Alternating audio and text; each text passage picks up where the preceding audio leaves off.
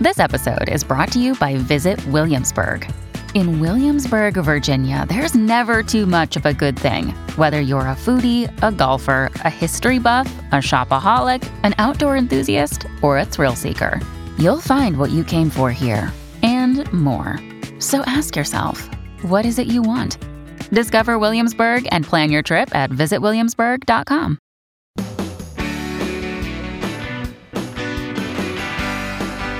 It's my pleasure to welcome you to the Clark Howard Show. Our mission is to serve you and empower you so you make better financial decisions in your life. Now, today's Friday. You know what that means? It's time for my favorite segment of the week on our podcast, Clark Stinks. We're going to talk about that in a second. And get to talk about something I love later, and that's travel. There's a new way of screening you at airports being tested that I'm really excited about, and I'll fill you in. So Clark Stinks has been with us for a long time because, well, I have sometimes some unusual opinions. There are times I have harebrained ideas. There are times I stick my nose too far out, being excited about something or complaining about something. And it gives an opportunity for me to get the kind of feedback that's so helpful to me and your fellow listener. And that's why we have clark.com/ClarkStinks. So Christa goes through all the things people have posted at Clark Stinks and shares her favorites with you right here on the podcast. I should have never encouraged you to speak. You must think I'm pretty stupid. You should be ashamed of yourself. Well, maybe I'm wrong. Maybe you're right, pal.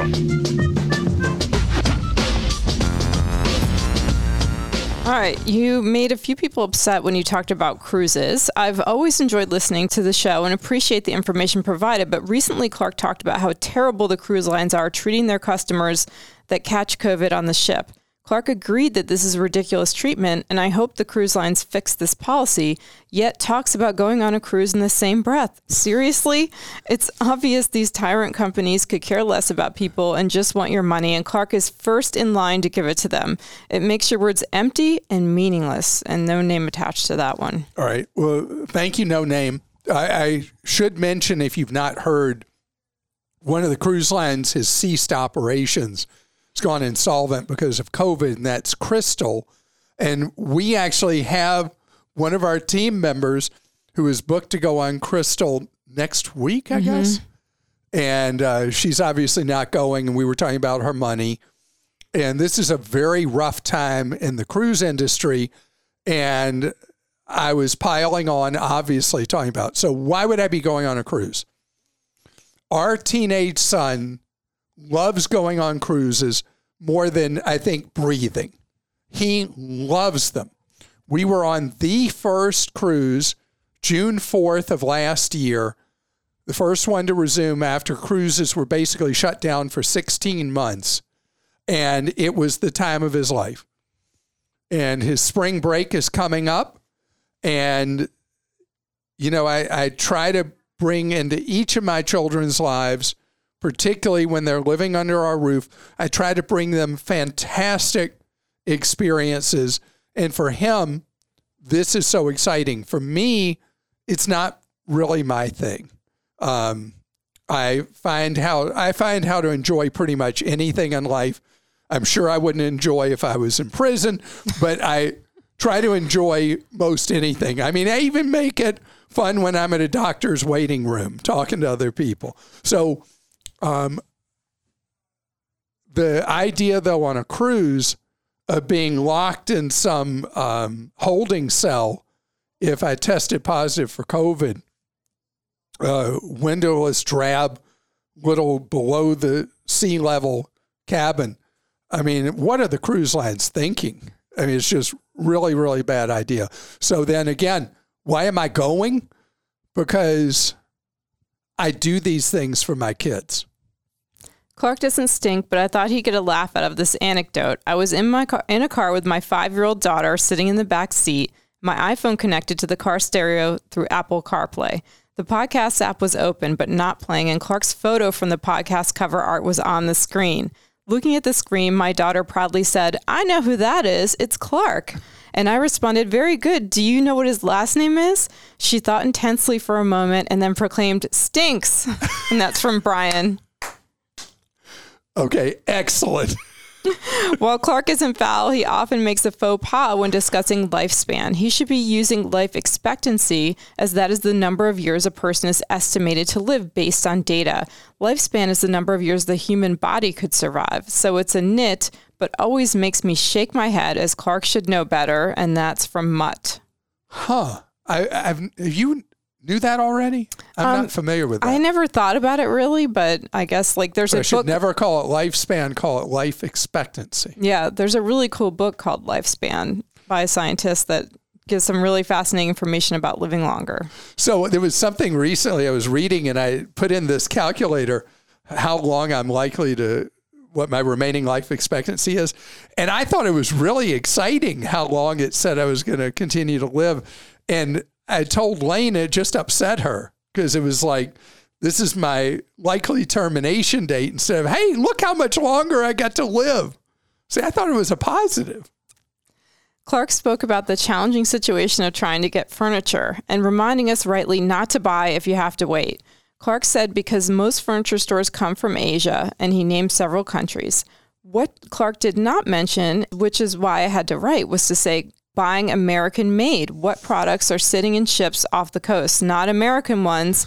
Why not also encourage your listeners to buy American made? And if there are challenges there too, then Clark, tell us about them. But let's not forget to buy right here in the U.S. And that's from Janice. Janice, thank you. And it goes without saying that having localized supply chains, forget the patriotic aspect of it, but we've learned the value through these last 2 years of COVID, that we have lost something, and in some cases we've lost national security by not having localized supply and manufacturing chains.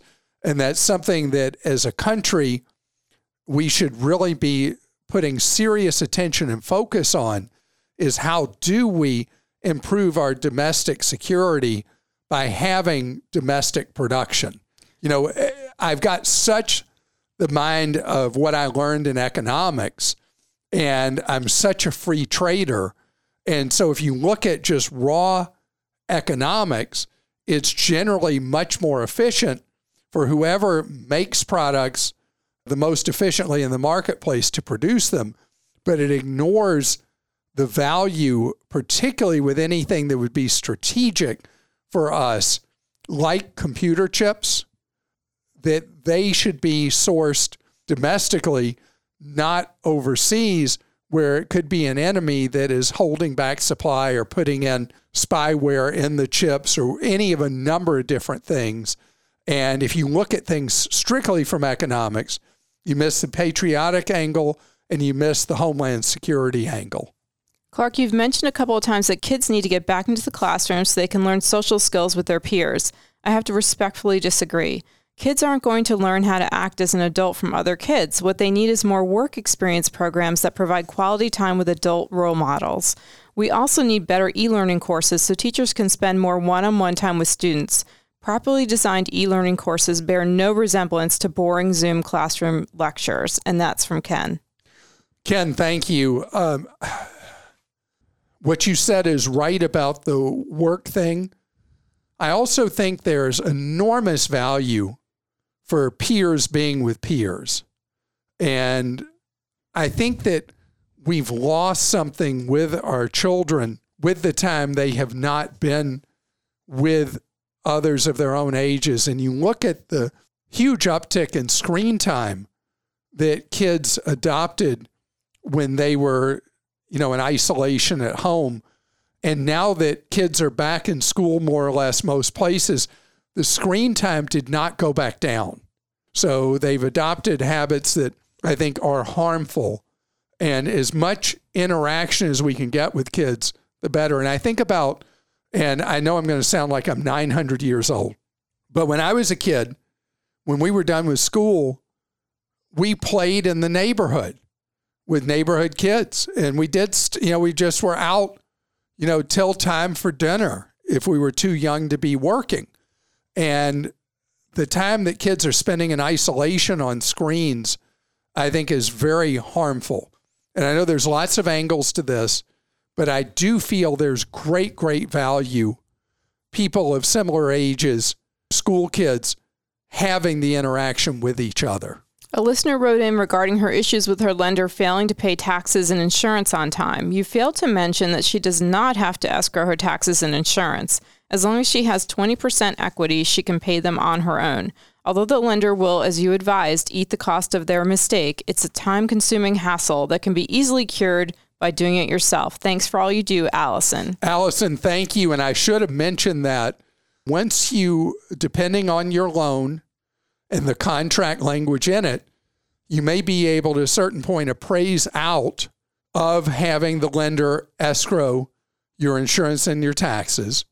Or you may, at a certain point where you paid enough, may be eligible for that. But it all depends on the language in your loan contract. And, those loan documents are quite long, so it's going to take some digging through. Do not take the word of customer no service. You want to know what you're allowed to do based on the loan contract you are in for your mortgage. And the time reading those documents could be time really well spent. I was surprised to hear Clark say when discussing his tiny wallet that he only carries cash for tips. I'm sure Clark just forgot to mention that he supports his local small business retailers by using cash only and keeping the bank's hands out of the retailer's pocket. That's from Jerry. Jerry, I am just as guilty as everybody else in using either my phone to pay for things, within my case, Google Pay, GPay, or paying with plastic. I don't even process using cash. And yes, I am punishing every retailer I use plastic or use GPay at, with them having to pay a 2% typical charge, a little more, a little less, but usually more, in order to process that transaction. It's one of the largest expenses retailers have and businesses have. And I am guilty because the convenience is so extreme. And then the rewards I earn on the backs of your wallet as a business owner, all true. Clark counseled a listener to use cash to buy a car instead of using 1.45% financing. Normally that makes sense, but in an inflationary environment, it is advantageous to borrow the money now and pay it back later. Just a thought. Enjoy the show, Eric. Eric, thank you. And I just have such a bias that if somebody has cash that they've got surplus of, they have no emergency need for it because they've got emergency funds as well. I love being debt-free. I live a completely debt-free existence, have for most of my adult life. It is a blind spot of mine and an obsession with mine that I'm going to naturally default to being debt-free and maybe to excess. So I appreciate that. Something I don't appreciate is when I get to an airport and I'm back to traveling a lot, almost weekly, and you just don't know what is facing you at security. But there's a new development that could make a big difference that I first talked about being used overseas 2-3 years ago. I'm going to fill you in. Another day is here, and you're ready for it. What to wear? Check. Breakfast, lunch, and dinner? Check. Planning for what's next and how to save for it?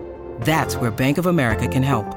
For your financial to-dos, Bank of America has experts ready to help get you closer to your goals. Get started at one of our local financial centers or 24/7 in our mobile banking app. Find a location near you at bankofamerica.com/talktous. What would you like the power to do?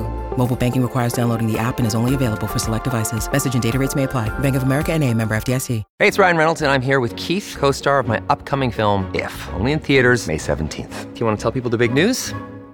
All right, I'll do it. Sign up now and you'll get unlimited for $15 a month and 6 months of Paramount Plus Essential Plan on us. MintMobile.com/switch. Upfront payment of $45 equivalent to $15 per month. Unlimited over 40 gigabytes per month. Face lower speeds. Videos at 480p. Active Mint customers by 531.24 get 6 months of Paramount Plus Essential Plan. Auto renews after 6 months. Offer ends May 31st, 2024. Separate Paramount Plus registration required. Terms and conditions apply if rated PG. After the September 11th terrorist attacks 20 and a half years ago, the federal government, the Congress, chose, as part of all the Homeland Security actions, to federalize security. And there are a small number of airports that have privatized security, but for the most part, it's an operation of the TSA. And the TSA is one of those agencies you can just put in front of it long trouble. They've had a very hard time retaining workers. It's a very difficult job. And I think about the people who are looking at the screens, looking at each of your bags, using the 3D imaging. I'll watch them flip things over. It's a job that is absolutely necessary and brutally, brutally boring. And they burn out and they leave and they go work somewhere else. And it's one of those fields that even if you doubled the pay, you would have a hard time retaining people, because you got a lot of snarling travelers who are throwing attitude. And by the way, just be nice. Don't you love it when you get a great TSA agent, though, that like is a comedian and they're just so full? I mean, that just makes your trip so much better. You know, I don't know how they do it. Yeah, because a lot of people are anxious when they fly anyway. And so you see some of the worst of them, not the best. Like you refer, there's an expression you use about people's naked backside. Is that clean enough? Showing it, yeah.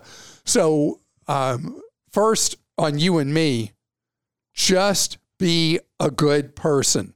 Like if your next door neighbor saw you mouthing off, would you want that? No, you would not want them to think that that's who you really are, right? Just be chill. Sometimes the people at TSA could be a little friendlier. Sometimes, but many times they're very nice and very, as you said, some of them are very funny. And the reality is the weakest link is somebody being able to not zone out while they're looking at that imaging. Well, as I talked about years ago overseas, they had already developed artificial intelligence technology that was apparently superior at screening bags than a human could spot things. And now, finally, the Department of Homeland Security has issued a contract for a test of an artificial intelligence technology that is a foreign company that they're letting try this in the United States, a vetted, safe foreign country. And this would first start with people who've already been vetted through the background checks of global entry or PreCheck. So it would not be at regular lanes till they are really able to see if it works, and it's going to have to work well. But the idea is you would go through a self-service line for security, as is done in other countries. And that's the way it should be, because you've got a job that's impossible to do. You're never acknowledged for doing a good job. You're only recognized when you miss something. And I just want you to think about staring at one of those terminals. Can't do it. And this is a case crying out for using modern AI to be able to spot anomalies, that then the item goes through your bag, your backpack, whatever, goes to be checked manually by a human. And at first there'll be things that don't quite work right, except probably not, because this has been in use for a while. And it will deal with the labor shortages of a job that we just can't keep filled and make the lines more reliable and dependable.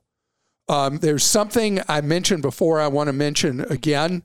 For people who are very frequent travelers who were enrolled in global entry, because of the 2 years of the pandemic, a lot of people, it's kind of slipped your mind that your global entry could be expiring sometime in 22.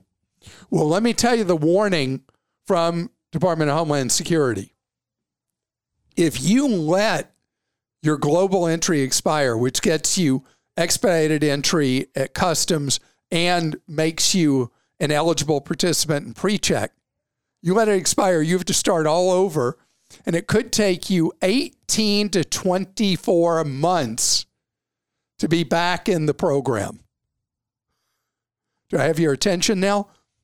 Go check, go find wherever you have your global entry card, see the expiration date on it. You are allowed to renew it up to 6 months early, but you don't lose those 6 months when you renew. If you pass, again, an automated test filling out your renewal process, then you'll typically be approved for another 5 years in about 24 to 48 hours. If there's something about your application that kicks it out and it has to be reviewed by a human, again, that may take 18 to 24 months. Try to imagine, be very careful answering the questions, because if you answer something quickly and wrong, that means that instead of having a 24-hour renewal, it could be 2 years. The good news is that if you have applied before your card is expired, then the termination of your membership is extended until they've reviewed you. So you're still able to use it for that 18 or 24 months while a human is going through the process of reviewing it. So the whole key, know when yours expires. Do you know when yours expires? I just renewed it 2 years ago, so I think I'm okay for a little bit. How did you know that? Because recently I had to renew my kids and my husband's, and I double checked mine, but I remembered I had to renew it. So. Oh, and there are a lot of credit cards that will pay that fee for you once every 4 or 5 years. A lot of the travel cards, it's one of their things they wait before you. Even ones that don't have a huge fee will pay that $100 fee for you as a way of luring you into the card. Because remember, they only pay it once every 4 or 5 years. So we'll get to some questions now. Deval in Indiana says, hearing your voice brings me joy and reestablishes that there is some good still left in this world. How come you do not talk about these highly priced Legos? Sure, my 6-year-old enjoys playing with them and building them. However, 1 hour of building costs like a fortune. Are there good, viable alternatives, and will there ever be any competition for this company? So I have 3 children, and only one went through the Lego phase. But Grant was obsessed enough with them when he was a little kid that it was like I had 12 kids go through the Lego phase. So there are bulk sellers of Legos that you can buy. So they're not going to be the kits to build this house or this boat or this truck or whatever. But you can buy the pieces many times used. There are sellers online. There are stores that sell bulk Legos. And that's a way to defray a lot of the cost. And then when your kid grows out of it, then you can turn around and sell them. Why is there no viable competitor to Legos? There have been companies that have tried through the years, but they have network effect. They're almost like Apple for the MacBooks, the iPhones, the iPads, the iMessage, that Legos. I always think, I don't know why Legos always makes me think of IKEA. Anyway, that Lego has been so successful with network effect that nobody has really established as a viable competitor to them. And then they can price as they wish. It's a parental rite of passage to step on a Lego one time in your life. Oh, that hurts. That hurts. Worst. Yeah, if you've never had kids, you'll never understand that pain that you have when you step on a Lego. Yvonne in Florida wrote in and said, my brother needs to borrow $100,000 and wants us to take it out of our retirement funds. What are the risks or tax implications if we decide to do this? Yvonne, this is one of the hardest situations I ever step into when it involves family dynamics. Your brother's coming to you because he can't walk into the bank or credit union and borrow $100,000. So often it's called, in financial circles, they call this the bank of mom and dad. In this case, it's the case of you as a sibling. And the risks are many. Number one, that he doesn't pay back. That's the greatest risk when you lend to a family member. You have to be in a financial circumstance that it will not crush you financially if your brother doesn't pay back. If you don't lend your brother the money, he may not ever talk to you again. If you do lend your brother the money and he doesn't pay it back, you may not ever want to talk to him again. It is really, really a terrible choice you're being asked to make. If this is money you need to live on, ultimately, you cannot do it. You cannot lend the money. I don't care how much you love your brother, you can't do it because the harm it would cause to you is too great. As far as the implications, you mentioned tax implications. If you could not pay back, if you did a loan from retirement funds and you couldn't pay it back, that would trigger tax. If you pull the money out of a retirement account and you're not old enough, then it will cause huge tax problems for you, including penalties.